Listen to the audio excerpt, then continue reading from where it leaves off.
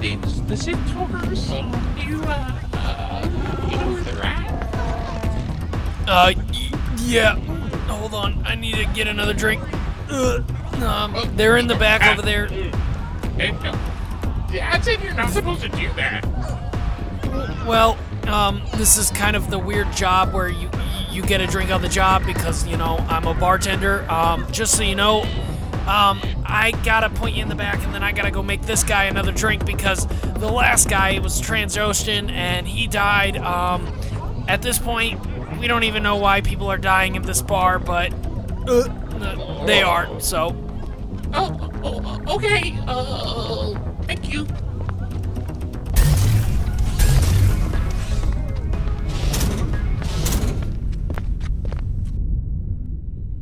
Ladies and gentlemen, rebel scum and loyal to the Empire, this is Sith Talk, the show where we love to talk about the good things about Star Wars and Sith Talk the bad. I am your host for today. There is no Sammy B. There's just me, the Lord of Lore, and today we have a special guest, Brandon from the Clashing Sabers podcast network, which we are now under, but he does the main show. He does a lot of the Don't Burn the Sacred Texts. He's the main man. What's up, Brandon? How you doing? I am doing okay. I am recovering from my LASIK eye surgery, so I'm sitting here in sunglasses inside because I'm really cool like that. And I think I'm gonna start making it a thing. I think I can pull it off. Yeah, I mean, I'm kind of actually in this weird place where I just had like a crazy couple of weeks that they never felt like they would let up, like mentally, physically. You just feel like kind of drained, and today is actually one of the first days in a long time that I felt like, I mean, like I've had good days in the last couple weeks, but it also felt like, oh yeah, I'm having a good day because I'm not at work, or I'm not doing this, or I'm not doing that, and I'm trying to make myself better. And today was like one of the first days in a while that I've really just felt like good and regulated the entire time. So it's been a damn good day, and I'm ready to talk some Star Wars. So what is on the docket for us today? What are we going to be talking about? Well, I think it's important.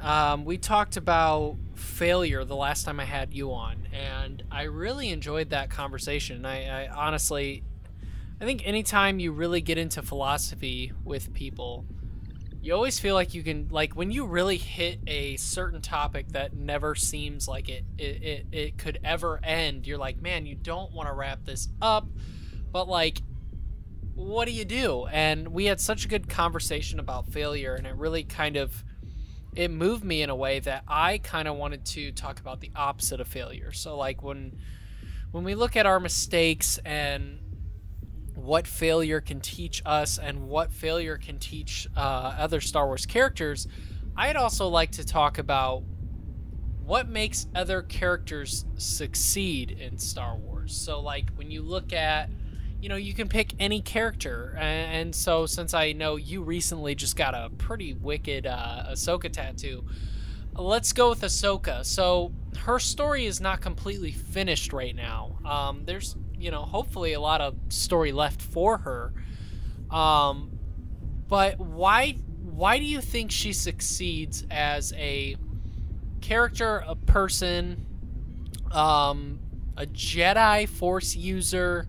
What is it about Ahsoka that gets the job done? What is it about Ahsoka that has made her stay alive throughout the Imperial years? I think it's very important when you talk about failure and the lessons that you learn from failure. It's very important to figure out why other characters succeed. And so let's open up with let's just go with Ahsoka. Why is Ahsoka? What about her makes her a successful character in her actions, her action, and actually just her general spacing the word theory on life? Well, see, here's the thing. I think before we can really get into that, we have to define, what success means for us, right? Because success is we have these societal norms of success is the cars and the houses and the money and the, all of that kind of stuff. But really, success is about happiness. It's about being at peace. It's about finding your purpose. And for me, it's about being able to improve the lives of the people around you without sacrificing your morality. It's being able to face trials, and even if it doesn't end the way you expected it to, even if you don't necessarily reach the goal that you had, the world, the galaxy is a better place because of the things that you did, right? And I guess in the Star Wars universe, I'm looking at success as getting the job done when it needs to get done. Right. But if you think even, if we go to the, the sacred of most sacred text, the second Death Star, and we look at Luke, like, he didn't fully achieve his goal. Like, his goal was to, redeem his father, but also to bring him back alive. He wanted to give his dad a second chance, and he only got half of that. He did redeem him, and in a way, he gave him a second chance with the, force ghosting and all of that kind of stuff. But, depending on how you define success, you could look at that either, as a full success or a partial success. Same thing if you look on the flip side with, like, Palpatine, like, he was alive, technically he was successful, in Rise of Skywalker, but he was in a body that couldn't sustain him. He was in,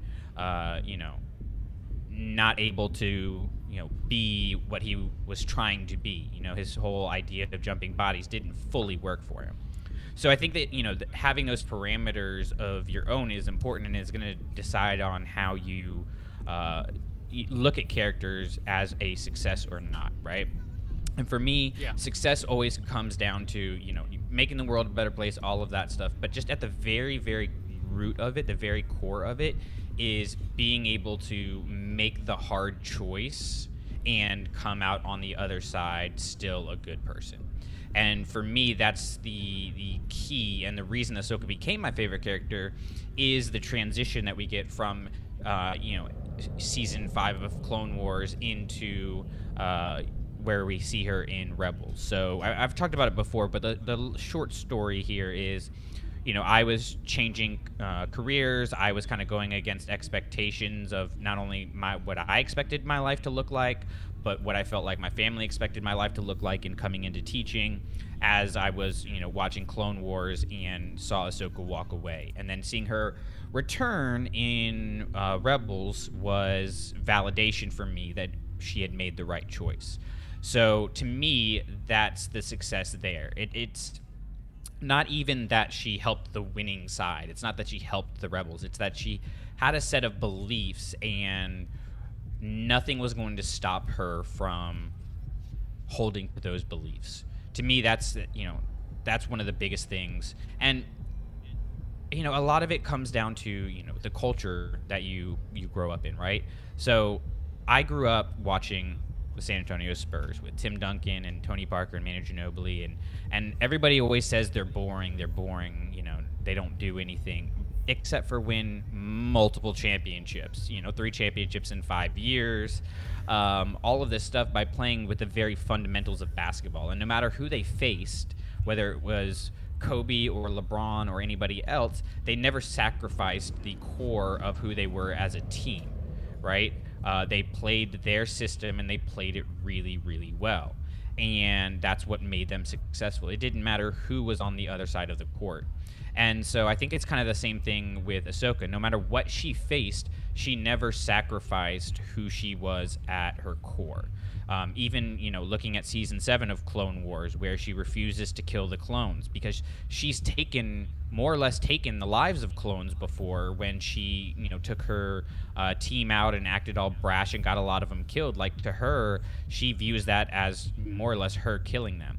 And so she's learned from that, and she has held on to her morality. And even though staying alive, as far as as far as one could tell, her staying alive would consist of her killing the clones there on the Star Destroyer in Siege of Mandalore, but she's not willing to sacrifice that morality in order to do so. So even if she had gone out there and got gunned down, and that was the end of her story, for me, that would still make her successful.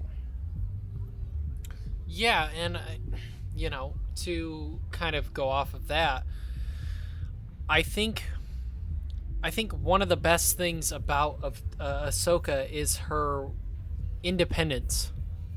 She's been trained by the Jedi, so she has this training that cannot be replaced. She has this moral compass by a lot of great people, but she also found out that there was cracks in the concrete, and she had the guts to move on and to, stand alone and stand on her own 2 feet. And I think that going forward, especially like with the Mandalorian, not the Mandalorian, the Ahsoka show that we're going to be getting, I think we're going to see that independence pay off. And I think it already has in Rebels and what we have seen with Mandalorian.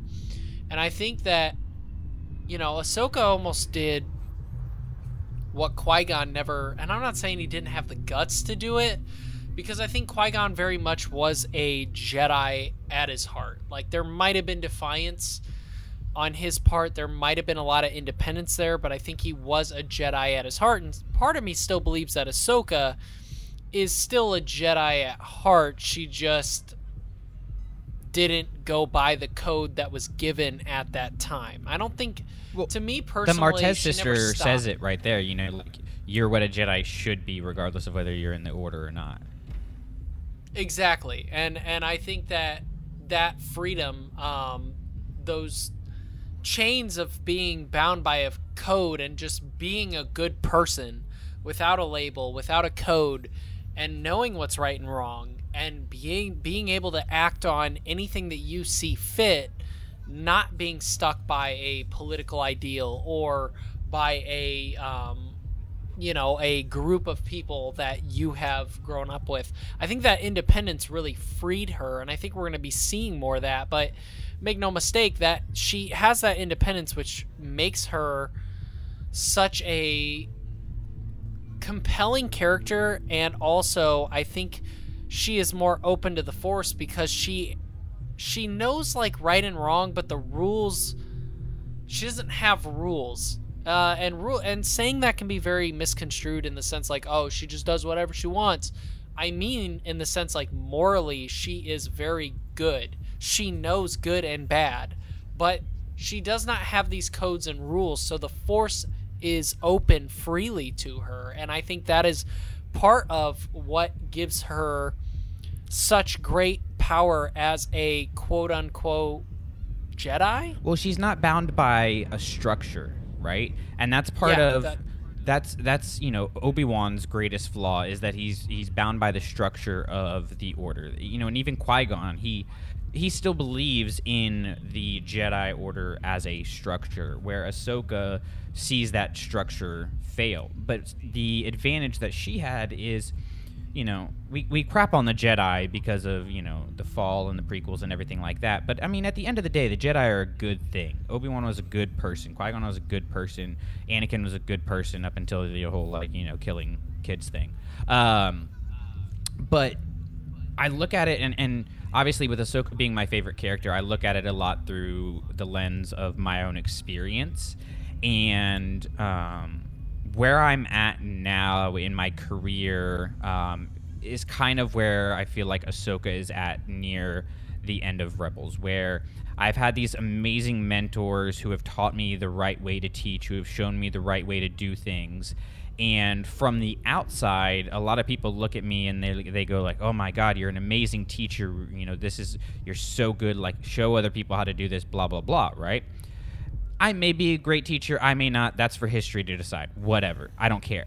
But I always come back to, anytime anybody's like, you're doing such an excellent job, whatever, it always comes back to me I got really lucky that I had some fantastic people that believed in me and saw potential in me and showed me how to do what needed to be done in the right way, right? Because at the end of the day, teachers are going to be judged off of scores. It sucks, it's stupid, but it is what it is, right? There are some teachers who are so bound by that idea of scores that they will sacrifice anything more or less to get those. That's the only focus. The real learning of the kids, the thinking of the kids is not the objective. Getting them to pass the test is. Then there's the teachers that care so little about it that they go too far to the other side. What I had the advantage of is I had people around me who showed, based on years and years of experience, their own and learning from other people, how to get the kids to think, to learn, to be creative, to be intuitive, to be critical thinkers, while also, as a consequence, they happen to pass the test. And to me, that's Ahsoka. Ahsoka does the things that the Jedi need to do, and as a consequence, the galaxy becomes a better place. As a consequence, the rebellion is formed. Like, her objective is not to win, as Qui-Gon puts it, some cosmic battle. She does the right thing because it's the right thing to do, right? It's like I always tell my students, like, I don't care about you in 8th grade or 5th grade or whatever grade I'm teaching. I care about you at 27. I care about you at 42. That's what I'm visioning. And you can't see that yet because you haven't been there yet. You haven't been to college yet, or you haven't worked for real yet. Like, you can't see what I'm working towards for you. But I can see it because I've been there before. And that's Ahsoka in Rebels. She's bringing Kanan and Ezra to this place and saying, I know you don't know where we're going with this, but I know, and this is the right thing for us to do. And she doesn't say it out loud, obviously, but she, in letting them make mistakes, in guiding them in that way, in being there to support them when they fall, in being there to stand in front of them when it's time to face Vader, and knowing that they're not ready for that challenge at that time. Like, all of that to me is success, because she is doing the right thing, making people better, and as a consequence happens to be victorious in the things that they are trying to be victorious in as a whole. Yeah. What's funny, it has nothing to do with Succession, but you talk about morality and freedom and doing good deeds. I've been kind of, I mentioned my weird funk. I've had a lot of personal stuff going on lately, just with relationships in my life, and with people that I trusted for a long time, and now it's more one-sided. A lot of it feels like the story gets twisted. The story gets, they want something from me, or out of nowhere they want nothing to do with me. It's been multiple people over a long stretch of time, and while Star Wars is a very heightened thing of morality, so like I'm using an example of, I've never felt like I'll make this full circle, but I've never felt more not related to Anakin, but I've never felt that more connected to his hardened heart and where it turns, and the road to hell is paved with good intentions, as I have in the last couple months, dealing with the relationships that I've dealt with. I've never I always looked at this as a, I looked at the deeper ends. Me and Sam have talked a lot about deep stuff, but I've never related more with okay, I can see how a heart can harden this way because of all this betrayal that I've felt in my own life, and the way it has affected me, and what's deep down in my head. I know what the right thing is to do here, but I don't have the strength to do it sometimes because I've been so fucking jaded by people that I'm no longer taking the high road. I'm now succumbing to things that should be beneath me because of these multiple circumstances that keep stacking up. And this is not about Succession, but we talked about morality, and that's where I'm at. I have never felt more why Anakin chose what he chose. I don't know. I would argue, and I don't know the specifics of what you're talking about, but just based on what you're saying, I would argue that you're not Anakin, because Anakin sacrifices his morality in order to achieve a very specific objective, right? And No, just but I'm knowing- saying I get it. No. I get what you're saying, but I would argue that you are more Luke in The Last Jedi, where you know what the right thing is to do, and you may have a momentary flash or two where you are not heroic, where you are not making the right decision, or whatever it may be. But at the end of the day, your moral code and your faith in people and the lessons that you've learned over life and the beliefs that you have hold so firm that you're going to come out on top regardless, right? And on top meaning you're going to, you know, whenever your time comes, whenever, you know, you leave the Star Wars fandom or you leave the galaxy, you know, whatever, you're going to leave the place better than you found it, regardless of the fact that, you know, maybe you made a wrong decision or two. Maybe you had a momentary flash where you turned on your lightsaber and, you know, your natural instinct was to fight. But at the end of the day, you are, you know, you're going to be there to better the space around you. And that's success to me. That's why, you know, Last Jedi Luke, I think, is so critically important, because with Ahsoka, as much as I love Ahsoka, and as much as, you know, she has minor failures and things like that, like we talked about with the clones, like when you look at Luke almost killing his father and then repeating that mistake again with Ben, like, it's crazy to think like how dark he went in those moments, and he was able to pull himself back and not sacrifice his moral code in action. Like in his actions, he never sacrificed his moral code, even though he had these flashes where he thought about making the wrong decision, right? And so you can have these situations where you go, well, this person, you know, did this to me, and so now I'm going to do the same thing back to them so they get a taste of their own medicine. Whereas the hero and somebody who is successful goes, hey, you did this to me, and I'm going to show you how you should have behaved. I'm going to show you what you should have done, not to spite you, not to prove anything to you, but because it's the right thing to do. And whether you get my message or not, somebody's going to get my message. And that's Luke in The Last Jedi. And that's why I think he really is a success in that movie, is because he comes from such a great failure. And see, that's yeah, I think that's, I'm hoping that that's where my journey takes me. And, you know, after having, you know, long conversation with family, friends, my wife, you know, just kind of like, you know, I've been feeling pretty jaded lately by people, and, you know, I have this, you know, I'm not as charismatic as I normally am, and I'm not as, like, connected with people. Like, I pick up on readings of people, but, like, I can't relate to people. I'm, like, generally guarded by people lately. Like, what the hell is going on? And I think that is a good analogy, and I'm, you know, I had a long talk with all them, and I kind of got it all out. In the last couple days, I've been kind of reflecting on, you know, I think there's a couple things that maybe I've done in these relationships that have affected me that maybe have been the wrong thing. But overall, these are relationships where it is clear that they only want a certain thing from me.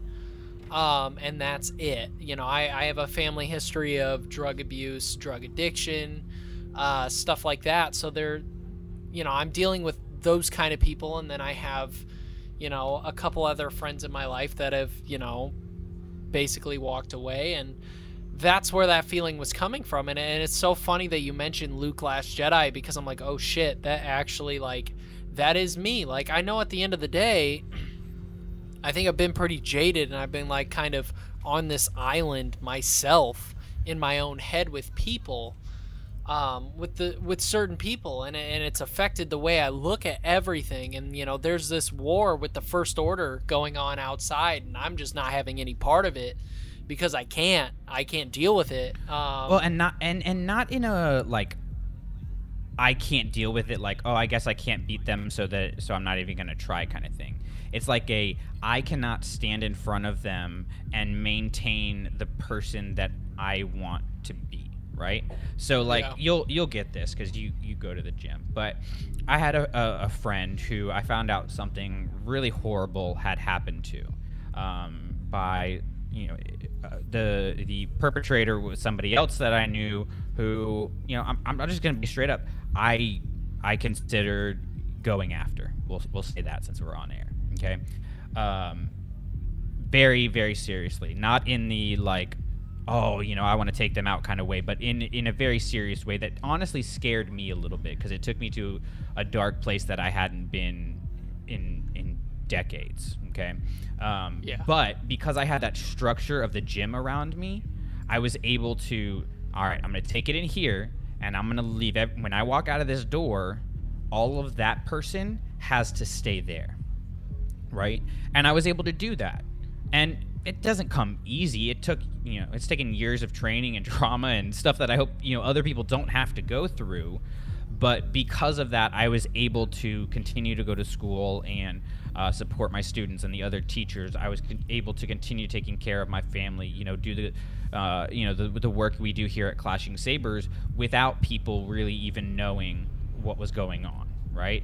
And not to say that you should hide when you're struggling with things. That's not what I'm saying at all. But you should find a way, and a hero finds a way, somebody who's successful finds a way to take those dark things, those challenging things that happen to them, and put them in the box, right? Not to not deal with it, but to say, okay, this is this box of pain, and I may not be the person to solve it. I may not be the one who can fix this situation, which as somebody who wants to try to fix everything, whose job is to basically fix everything, like I always want to open that box. But sometimes it's like you got to put that box on the shelf and wait for the next person to come pick it up. Wait for Rey to come pick it up, right? Ben Solo, Kylo Ren is that box. Luke is not the one that can save him, right? He can show him how a Jedi should behave. He should show him how somebody moral could behave, but he's not the one that's going to solve that problem, right? But he's going to live by the example, and because he lives by that example, he's going to open up the possibility of Rey and her compassion being yet another example of what good is and what Ben Solo could be, right? One of my favorite quotes, and I don't remember word for word exactly, so I'm kind of ad-libbing a little bit here, and it comes from Saint Francis. And your religion doesn't matter here. I'm not talking religion here. No, absolutely. But he says, tell everybody about Jesus and use words if you have to. Okay, you can insert whatever word you want to put for Jesus. Show everybody about good. Show everybody about morality. Show everybody about success, and use words if you have to. Right? And like it's such a stronger way to hit that like actions speak louder than words thing, because we say actions speak louder than words, more so meaning like your actions are going to have more extreme consequences than what you say, right? But when you say tell everybody about Jesus and use words if you have to, tell everybody about the Force and use words if you have to, what that's saying is the actions that you take are not just speaking to the person in front of you, they are speaking to the world around you. Right? And everything you're doing is shaping the world around you. And that's something that Luke realized, in those very intimate settings of the second Death Star, in that very intimate setting of Crate. Like, sure, there was all that stuff going on around them, but at the end of the day, it was him and Kylo. It was him and Ben Solo. It was master and apprentice. It was uncle and nephew. It was, in a way, father and son standing in front of each other. And he was able to say, I'm not the one that's here to save you. I'm just here to say I'm sorry. Okay, and I know that I failed you, and I recognize that, and I recognize that even if it was for a moment, I sacrificed what I believed in because I thought of success as something other than sticking by what you believe in, no matter the situation. Yeah, and I think, it's. Can you think of a character in Star Wars that feels as hard as Anakin? That feels as hard as Anakin. Like, I'm talking like feelings, emotions. Like, I'm not talking about anger, hate. I'm talking about like pure emotion. Like, he feels so much deeper than a lot of people, and that's why that line gets really dark really quick when you get jaded and under a pinch. There could be arguments that Ben Solo does. But he's using it for the wrong things. I mean, I'm meaning like a Jedi character that feels as deeply as these people. no, I don't think so. I think he'd be hard. And I think that's tough. Yeah. And exactly. And I think that's one of those things where when your exterior is to be alpha, and that is what Anakin is because of the prophecy. He's been told his whole life that he has to be alpha, alpha, alpha, and so that's what he does. But he feels deeply. He feels very deep, harder than most people. But he has to be an alpha. I think it's very easy for him to crack and go there. And with my own life, it's funny because I've been mentioning to my family, I remember that I used to be this very optimistic person, this very happy person. You go back to the boy that Anakin was, super optimistic, super happy, super everything. And then like something happened along the way. What happened? And I think that, to go back on everything that we've been talking about, I think the difference between Luke and I love your analogy that some people have to pick up the baton for the other people. Like Luke couldn't fix Ben, Rey did. Rey had to help Ben. Luke couldn't do that. And that speaks to me in my own personal life because, I'm at a crossroads with a lot of different people that I've tried to help multiple different times. And I'm not the one getting through. And so it's going to have to be other people. So I like legitimately, like, I feel that. I think. And as far as my outlook, you have to have that Luke Skywalker outlook in the sense that sometimes you are right on that ledge. And I think this is what, to go back to succeeding, this is what makes Luke Skywalker succeed, not just in The Last Jedi, but in all the other movies before him, because he is right on that edge where he's about to either A, give up, B, fall to the dark side, and he is almost there every single time. I can't do this. I can't kill my own father. Well, nobody said you had to kill your own father, but like, all right, I can't stop. I can't stay here. I have to go find my friends. I'm going to fight this Sith Lord. I can't fight my own father. And he is right on this edge where he could tip in any direction, whether it's the dark side or giving up. And he doesn't. It's the last minute. It's the buzzard. But he doesn't. He collects and he goes through it. He pushes through it. He struggles just like everybody else does. He doesn't breeze through it with some class or confidence like Qui-Gon. I'm sure in Qui-Gon's head, he had a lot of mixed things. Surely Master and Apprentice points that out. But Luke is very upfront with his emotions, and you can see it in the acting and, obviously dialogue. But he pushes through it. And I think that is something that I, after the conversation I had with my family, I realized, like, this is what I am. I push through these things. That's why I go to the gym when I don't feel like it or when I'm tired. I still go harder than I can because while I am ready to give up and be done, I keep pushing forward. And this is an aspect in my life that I have to push forward with. And that's, I'm not saying I'm Luke Skywalker. I'm just saying that's Luke Skywalker. Yeah. He inspires people. He makes the right choice at the last second. And that's okay because he still makes the right choice. His father was on that ledge and couldn't do it. And I get that. All I'm saying is I get that now. Now that I'm older and I've been jaded by people, I get that. Well, I understand why. It's just now that I'm seeing, I have this code that I'm fortunate enough to have this morality. I also feel like, goddamn, Luke, like, fuck yeah, dude, keep going. Like, push through this shit. Because it's hard to do the right thing. It really is. And, something that has always stuck out to me is Michael Jordan missed way more game-winning shots than he made. But he never missed game-winning shots in the finals. I mean, he may have. But, the point stands, like, he lost a ton of games lost a ton of playoff games. He lost playoff series, but he never went to Game 7 in the finals. And so people forget that, more negative side of missing the game-winning shots, of losing games and things like that, right? But when you're that good, right, whether it's, you're that good at your job or you're that good as a person, which is kind of more what we're talking about here, you pull everybody else to see that heroic side of you and to aspire to that side, right? One stat that I saw one time, and I'm not 100% sure if this still holds true, but I would surmise that it probably does.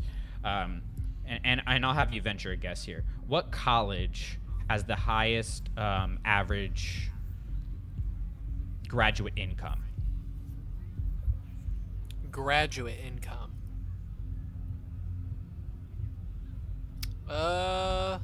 Shit. You're thinking like Harvard or Yale or something, right?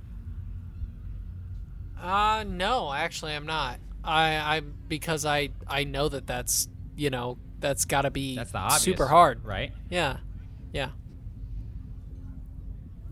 Who is it? It's North Carolina. Wow. Okay. Because, and singularly because of Michael Jordan. He makes so much money that he skews the data all the way out. You take him out, North Carolina is an average school in terms of income of graduates, right? You put Michael Jordan in and the billions of dollars that he has made, millions, billions, whatever he's at now, trillions, who knows, pulls it all the way up there, right? And why does he pull it all the way up there? It's not because he's some great business person or anything like that. It's not even because of Michael Jordan, the basketball player. It's because of the idea of Michael Jordan.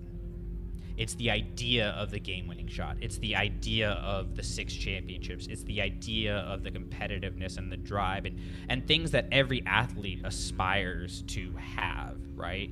He was next level when it came to those things, okay? And that's Luke. He fails a lot, but he always, like you said, he always makes that game winner. He's always there in the final moments, and that's what the galaxy remembers him for.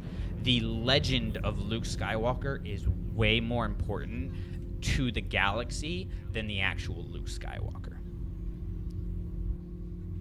And I think that's something that makes you successful, is when you, not as a person or a being, but in the way that you conducted yourself, in the way that you handled things, in the way that you lived your life, you did such good that, not that it's necessary to ignore the bad things. Michael Jordan's got a lot of flaws. I'm not saying he's God, but you go and you keep going, and then that idea of you, those successes, that second Death Star, that fadeaway shot versus the Jazz, that moment on Crate, it keeps you going, or excuse me, it keeps the galaxy going, keeps the people around you going, because it gives you an ideal to move towards. And I think that some of our weaknesses can also be kind of what strengthens us. You look at Michael Jordan, okay? Definitely not a perfect person. Definitely has a lot of mistakes when you actually look at his actual story. And I think this is also comparative to Luke in the sense, like, when you look at the stats. I mean, not the actual stats. When you look at the stats look great. But when you look at everything in between, you understand that what fuels the fire is also what, burns out the flame sometimes. And when you look at Michael Jordan, yes, he was the best. Still is, in my opinion, the best. Even though I don't really follow basketball anymore, it's not just, much like Luke, it's not just the actual stats. It is the legend of Michael Jordan and the stuff that it created. But you also, you watch his documentary, what is it called? The Last Dance. Yeah. You realize this motherfucker couldn't put it down. Yeah. Like, he couldn't put down any competition. He had to win at everything to an ad nauseum, and it pissed people off. And he was the best at everything, and he had to be the best at everything to the point where he was so insufferable. But he was the best. He was the best. But that's that the is also Anakin what side led of him, you know. Yeah, and I you know, that's what I think about when it comes to Luke. Luke is very interesting in the sense that he succeeds. He fails because of his passion and his love for his friends. He's very passionate about his love for his friends, for the people around him, for the galaxy, for the greater good. But that also sometimes he feels harder, just like his dad, and it leads him away from his path. But he eventually realizes and comes around and moves forward. Another interesting thing, which if you guys who are listening, you know, if you're not a part of the Clashing Sabers Facebook group, you need to go ahead and add yourself into that group. You'll just fill out, you know, it's the Clashing Sabers group. We'll see your request. Jump on in and have a good conversation, because we have a really good group in the sense of everybody usually drops some pretty fun things sometimes, and I know everybody who's a part of the Clashing Sabers network, we drop stuff all the time, whether it's topics, books, fun things, stuff like that. Quick little plug that makes sense. You know, one of the things that Drew was talking about, and that you might have talked about with Drew, was Obi-Wan. Because Obi-Wan is a character that he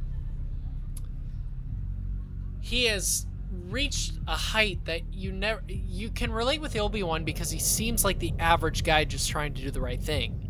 And he gets to the height of the Jedi Order, even though he doesn't, you know, he's just doing the right thing. He doesn't know what the hell's going on. I have a question, like, why, I get your argument with why he can be one of the worst Jedis, but I don't at the same time. My opinion on Obi-Wan, it ebbs and flows a lot. I think I used to be a lot harder on him because of, you know, his declaring to Luke that he had to kill Vader, and that if he didn't kill Vader, the Emperor had already won, right? But I also now look at it through the very limited perspective that he had, right? So it's like now, so I had a conversation with a parent a couple of weeks ago, and she was asking me about her son, you know, and whether I thought he could succeed in this program or not. And I said, you know, his biggest flaw is his ego. He doesn't know when to sit down and shut up, and not in a bad way. He's not trying to be a jerk. He just doesn't know how to recognize when somebody is in a room that can teach him something of importance, and so he misses a lot of things because of that. And I looked at her and I said, you're not gonna like hearing this, but I think you should have him do this program because he needs to fail. And she's like, well, I don't want him. I'm not saying he needs to fail grades, but he needs to fall hard. He needs to fall hard, and when he falls hard and he figures out how to get back up, that's what's going to make him successful, right? And I don't know if Obi-Wan ever fully got back up. He fell really hard, but he didn't fully get back up, if that makes sense, right? So that's the flaw for Obi-Wan, is he hit that rock bottom and was never able to really get back to the heights that he should have been able to, the potential that we see in him. Now, that said, you have to ask the question of, okay, is getting to that top worth sacrificing what you believe in? Is it worth giving into the dark, which Obi-Wan never did? And I would argue that no, it's not worth that. I would rather die at rock bottom having stuck with what I believed than to get to the top and leave, you know, a trail of tears behind me. That was a bad use of that term. Apologies. But you get what I'm saying, right? And so, like, I think, you know, Obi-Wan, somebody pointed this out to me when I asked one time online, because I was really trying to figure out, you know, what is with everybody loving Obi-Wan so much and worshiping Obi-Wan so much when you've got characters like Ahsoka, you've got characters like Luke and Qui-Gon and all of this stuff, and everybody's always arguing Obi-Wan is the best Jedi. And so, and this person, I wish I could remember his name to give him credit, but he said, think about everything that Obi-Wan has been through. The love of his life was killed in front of his face. He fought in a war that was being manipulated to where he never had a chance to win. He lost his brother and son, more or less. He had to live in isolation for 20 years and protect Luke, but was never able to actually be around Luke. And then when he finally got what he thought he needed, which was to be able to train Luke, he gave up his life because he realized that there was something more for this kid out there, and that by sticking around, he was going to limit the capabilities of Luke Skywalker. And instead of having the ego to say, yes, but I need to train him in this way, and I need to do it, he trusted in something more than himself. And that's heroic. But did he succeed? I would argue that he did succeed, because he didn't sacrifice his morality, and he did what he believed in, and he did what he believed was going to make the world a better place. But he was also very limited, right? So I keep going back to education, but it's a really easy analogy because we have clear-cut lines of like what is successful educationally and what is not, right? And I always tell my kids, modern education is all go to college, go to college, go to college. No, don't go to college unless you know what you need to do. The only reason I'm glad I went to college is because my job that I ended up getting needed me to have a college degree to get into it, right? But my dad, he started washing dishes at 14 years old, 15 years old, and worked his way up, and he's always going to make more money than me, right? I hit the barriers of success of going to college and getting a degree and things like that, but there are so many people out there that do it differently, And so when we limit, these people, if you looked at my dad and go, he had so many opportunities to go back to school. He had so many opportunities. He could be doing something more. He could be, running entire franchises instead of just running restaurants. He could be doing all of this stuff, right? When you limit him to, and for context, my dad runs like 9 Applebee's stores or something. He's extremely successful at what he does. He definitely could have done more. He had multiple opportunities where his boss offered to let him go back to school, to keep his job there for him, to help him pay for it, all of this stuff, right? But my dad, he cared more about his job. He loved what he did. He loves what he does. He loves the people that he works with, and he loves the security of what it's going to bring to his family, right? And so yes, by the modern standards of did you go to school, did you graduate, did you have a marriage and never get divorced, and all of this other things that we societally define as success, my dad would be a failure by a lot of those standards. But my dad is one of the greatest human beings that I know. He has never sacrificed what he believed in, no matter how hard things became. Okay, and to put that into perspective, okay. Man, we're just gonna air dirty laundry on here. Hopefully, my parents. Are don't we listen just to gonna this. do father love? No. Because man, I got the same thing going on. Well, here's the thing. Okay, and I love my mom to death. Okay, I absolutely do.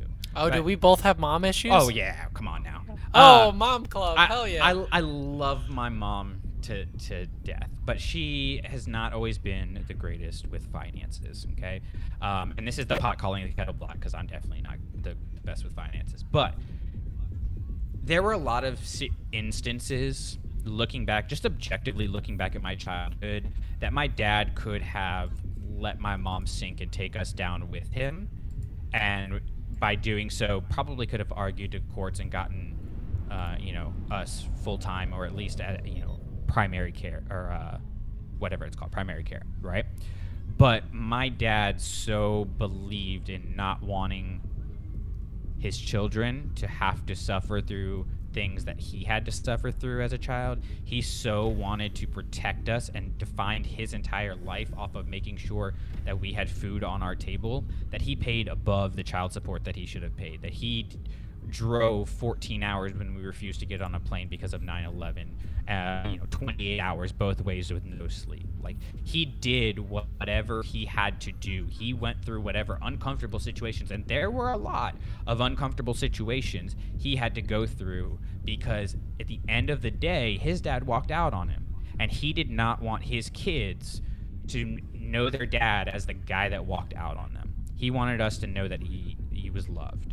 And 100,000%, even through we've been through some garbage, and I have hated him at times. But now, with the perspective of age and experience and having gone through my own trials, I can now look back at it and go, damn, if I'm half the man he is, that's a success for me. And not because of the money in his bank account, not because of the house, not because of the great family life, none of that. Yeah. He gave every single thing that he had to the one singular thing that he believed in. The one singular thing that he wanted to have happen. It wasn't money. It wasn't us going to college. It wasn't any of that. It was...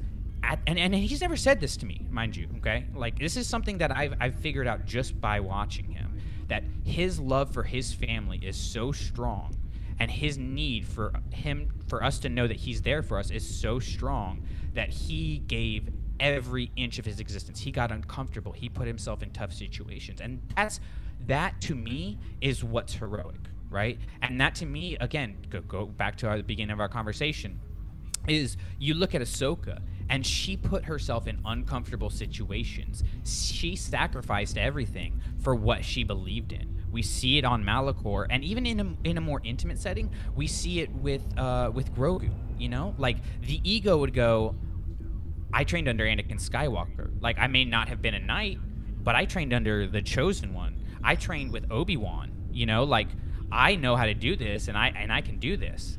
But what does she do? She says, no, I'm not the one to do this, right? She makes that really difficult choice, even though it makes it uncomfortable, and even though she's putting everything she wants to achieve at risk. But her mission in life is to make sure that the galaxy is better off than she left it, right? So I'm going to swing this back around to my dad. The reason my dad wanted us to feel so loved is, like I said, because his dad walked out on him. And he wanted, whether he actually thought this through or not, or it's just, the way that he was raised, he wanted my generation and then my kids' generation and the Boylan name to continue to improve as it went along. Because for him, his dad walked out on him, and that was a degrading, in a way, of the Boylan name. Now, fortunately, they were able to reconcile, and there was a lot of other things. I'm not saying that my grandfather was a terrible person, rest his soul, okay? But I'm just putting this into perspective. His dad walked out on him, right? My dad slept on the couch. He drove 28 straight hours. He did whatever he had to do to set the bar for me for what a father should be. So now, Are we twins? I know, right? So now, here's how it goes to the next level, and here's why things like the legend of Luke Skywalker are so important. Okay, now for me, it's not even about being a good father, right? Now I look at my students, and I'm trying to do that same thing for my students. So now, instead of doing it for 3 people, I'm doing it for 115 a year. You know what I mean? And I don't succeed with all of them. There's some kids that walk out that hate me because I push them so hard. But I know, with the perspective of years, they're going to look back and go, he was a dick, but man, I wouldn't be here without him. And that's what I define success as, is whether somebody loves you or hates you. When they look back and they go, man, he was really trying to do the right thing and make the world a better place. And that's what Luke does. That's what Ahsoka does. And to bring it back to Obi-Wan, okay, I'm bringing it all the way back around here. That's what Obi-Wan does. He makes the world around him, the galaxy around him, a better place, even though he has to put himself in uncomfortable situations, even though he has to defy the council to go try to save Satine. He doesn't save her, but he doesn't sacrifice his morality to do so. And he makes he inspires the people of Mandalore, right? And he helps them to be successful. He's wrong about having to kill Vader, but because of the love that he showed Luke and the sacrifice that he showed Luke on the original Death Star, Luke had seen something, and that made him a better person. So if you look at it by just these measurable standards of, well, you know, like Anakin fell to the dark side, and he kind of told him to kill Vader, and he kind of lied to him. Like, yeah, he's flawed, but he left things better than he found them. But to go, and before we wrap up this episode, I pulled up the dialogue for Return of the Jedi. Luke says, I can't kill my own father. He said, you can't escape your destiny. You must face Darth Vader again. Luke is the one who said, I can't kill my father. And then Obi-Wan sighs as if, to me, what makes sense to me is he's baiting him to see what he's going to say next. I the like Emperor's that. already won. I You like were that. our only hope. He sighs, and it's so fake. Like, I'm not going to lie. Like, Alec Guinness is a great actor. There's a reason that we love him as Obi-Wan. But in that moment, if you look back to that dialogue, he sounds like he's talking to a child, like he's testing a child. Then the Emperor has already won. You were our only hope. And that's how he says it. Yeah. And so to me, you know, this is completely unrelated to what we were talking about. Like, when you talk about Obi-Wan, I think Obi-Wan's entire role, I think he was blinded a little bit by he was a little bit too all in on the Jedi and was unaware, based on his code, of what Anakin needed. And I think he realized that. And I think he went through a lot of things, and we still have a lot to learn about Obi-Wan. We don't even fucking scratch the surface because there's an Obi-Wan show coming. Like, we are about to get mono time with Obi-Wan, which is, like, insane to even think about. Like, my brain has not even actually, like, digested the fact that we are getting a damn Obi-Wan show, and it's, like, almost done shooting right now. That is insane. But anyway, I digress. It took Obi-Wan a long time to realize that there's a time and a place to be a Jedi, and there's a time and a place to be a human. And I think Qui-Gon counterbalanced the morality of a code that is worthwhile and a morality that is human, or, you know, sentient, since we deal with aliens. And I think it took a long time for Obi-Wan to realize that. But Obi-Wan's greatest thing was him pushing Luke without him really knowing it. And Obi-Wan succeeds because he made the student that ended all of this. And when problems arised again, and that same student didn't know if he could do it, he did it again in The Last Jedi. Obi-Wan definitely twisted him. And, you know, Luke kind of calls him out, you know, from a certain point of view. Luke, you will find that many truths we cling to depend greatly on our own point of view.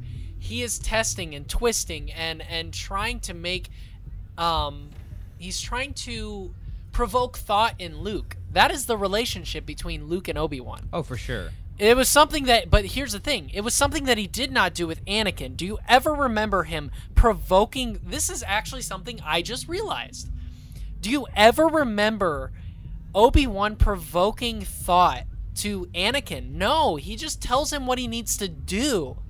And he learns and succeeds this time because instead of telling him what to do, why you should do it, and spelling it out and creating that angst and creating this hard line, he allows Luke to think freely while still creating a question that allows him to think freely, but also is still morally spun. Well, here's the thing, and that's crazy. It is, but if you take me as somebody who is an experienced veteran teacher, and you can put me in any teacher's classroom, okay?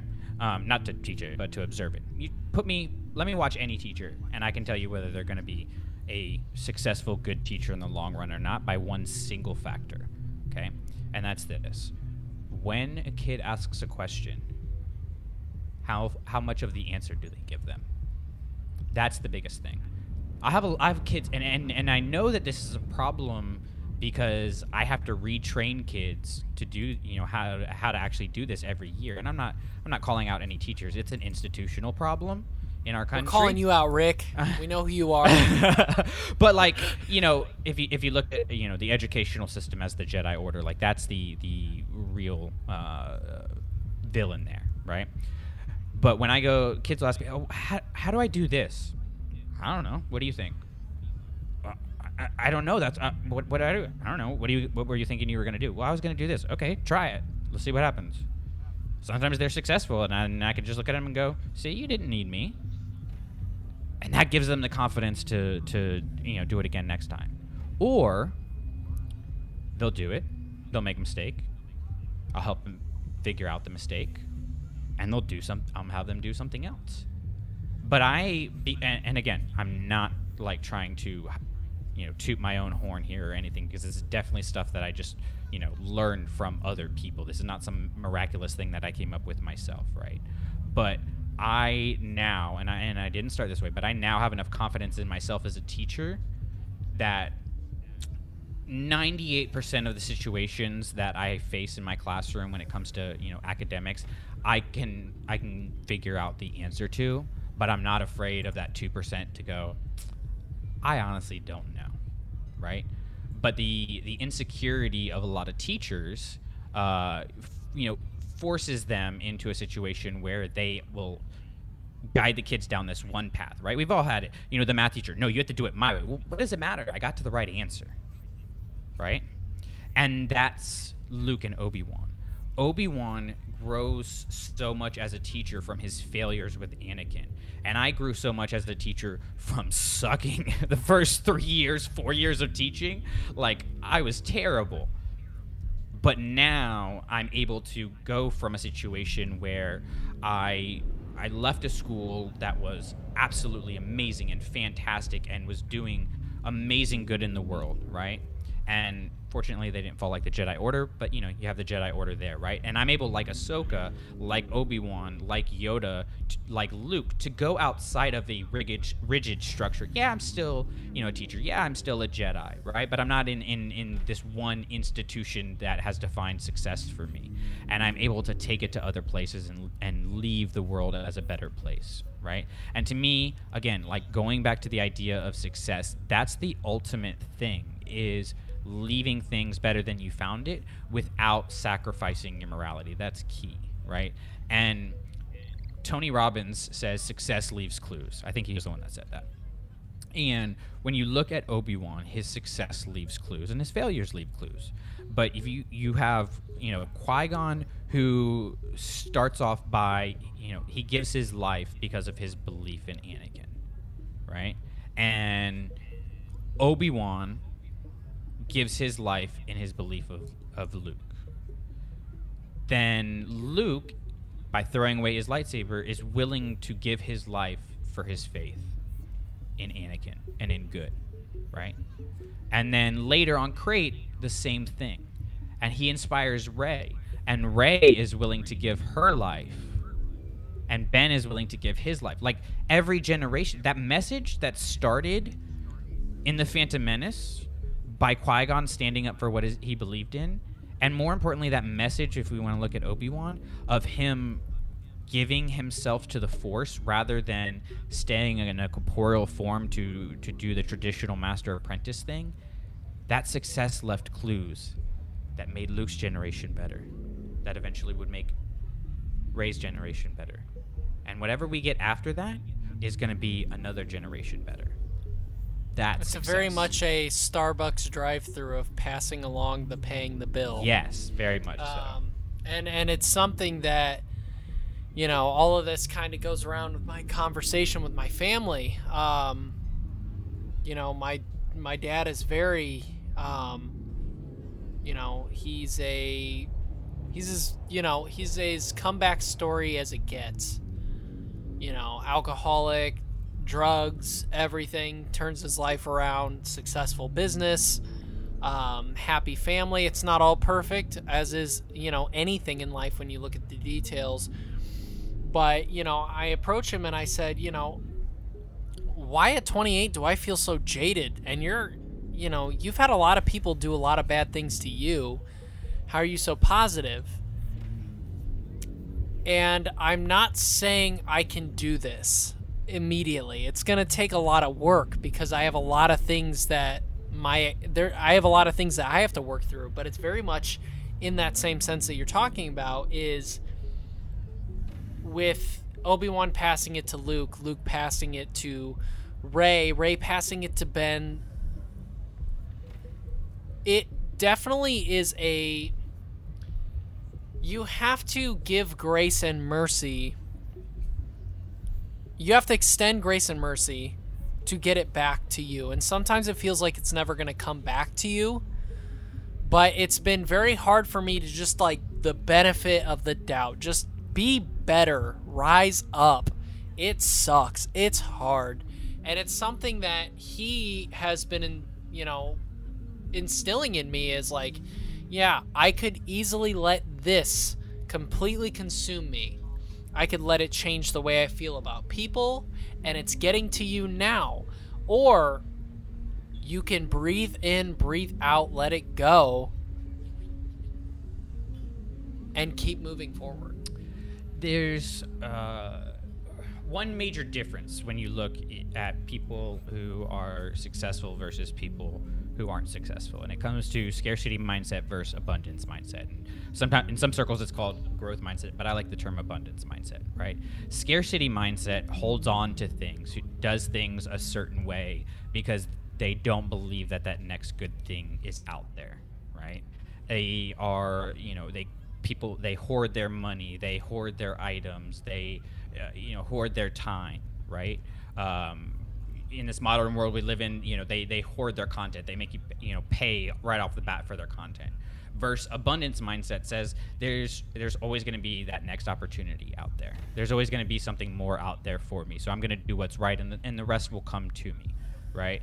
And again, I want to go back to the basketball analogy to saying that, I'm a big Spurs fan, and of course Tim Duncan just was inducted into the Hall of Fame. And the reason Tim Duncan was my hero growing up, and in my opinion was the greatest basketball player of all time, is because he had an abundance mindset.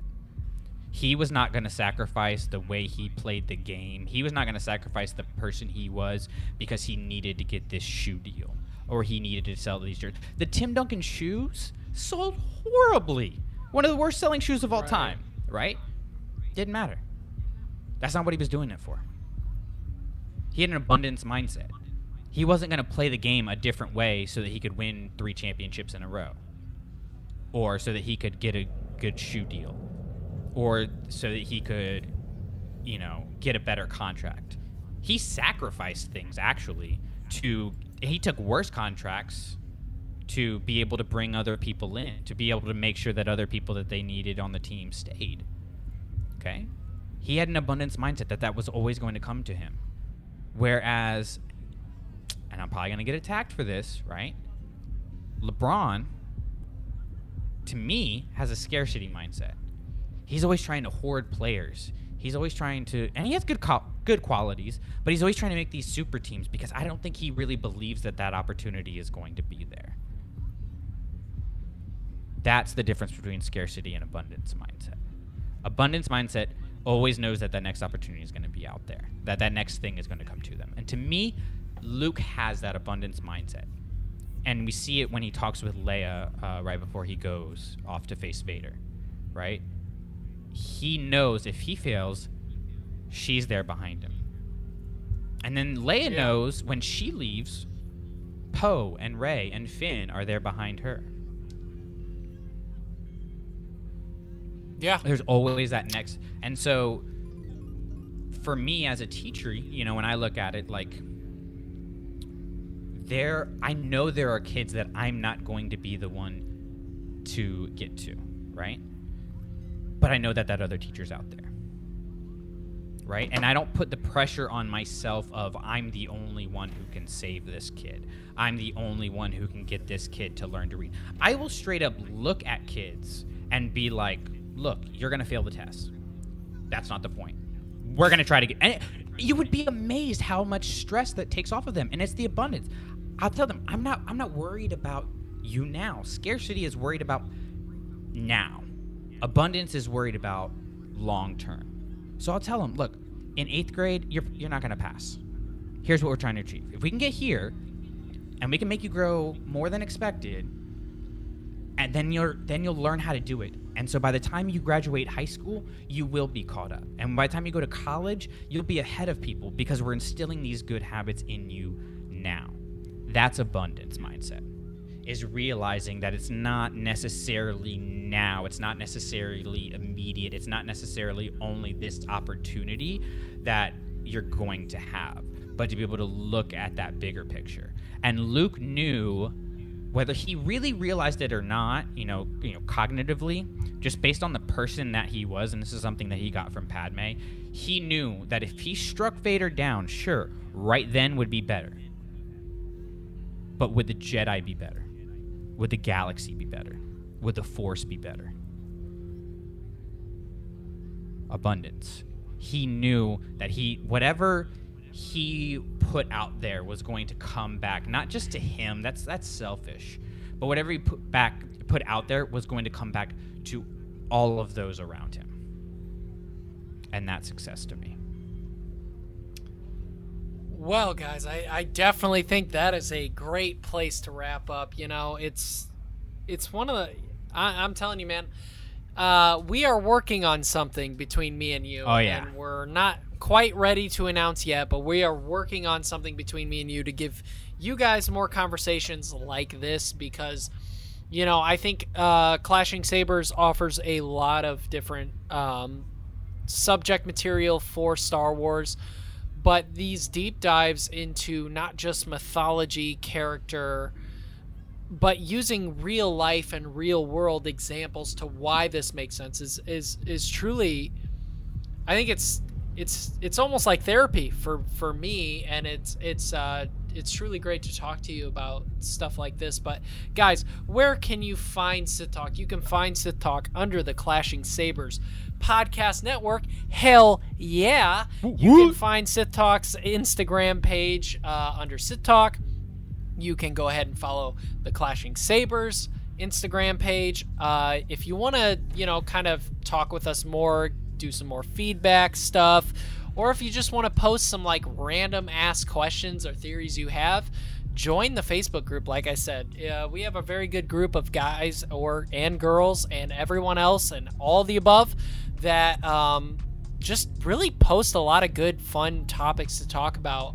It's truly great to spend time there, and I know a lot of times I talk about I like to post random things just to see what people think of, mostly memes too. You guys can follow me at SithTalker25, talking all things Star Wars, comic books, working out, and now barbecue, because I'm huge into #SmokeMeat, Brandon, Clashing Sabers plugs. Where can they find you? What the hell? Go. You guys know the drill. Clashing Sabers, Twitter, Instagram, all of that good stuff. It's all going to be in the show notes. But I think today, since we've been talking a lot about success and things like that, I want to share just some of the resources that I have used to kind of create that mindset that I was talking about. So go to YouTube and look up Eric Thomas and subscribe to his channel. Go subscribe to the School of Greatness podcast. Go look at Gary Vaynerchuk, Gary V. He's on Snap, on TikTok, on YouTube, everywhere. So if you want a little bit more about how to be successful, again, success leaves clues, and I'm not saying you should look up to me in any way, because nobody wants that. But go look at those guys, and they'll lead you to other things. They've led me to kind of form that mindset that will help you to not just better your life, but to better understand Star Wars and change the lens through which you look at this galaxy far, far away. And then once you've done that, of course, hit me up and let's have some conversation about it, and let's share our different points of view about what it means to be successful and to be a hero.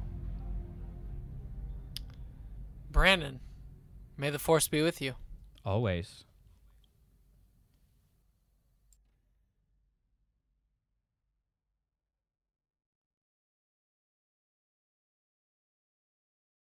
Hey, looks like you're done talking Sith. Who? Oh, Scion, the bartender. Yeah, he's gone down a couple levels. You're gonna venture down there? Well, there's a few things you should know before you go. Sith Talk, all the Clashing Sabers Network, they ain't associated with Disney, Lucasfilm, or any of their subsidiaries. All these licensed sounds and whatnot all belong to whoever the hell they belong to.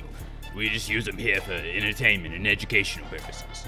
Look, if you're unsure about something or have questions about what's what, email us at clashingsabersnetwork@gmail.com. And hey, on your way out, make sure you leave us a rating and review. Word of mouth is how people find out about this place. Now, get out of the way, I got paying customers to get to. Jedi business. Go back to your drinks.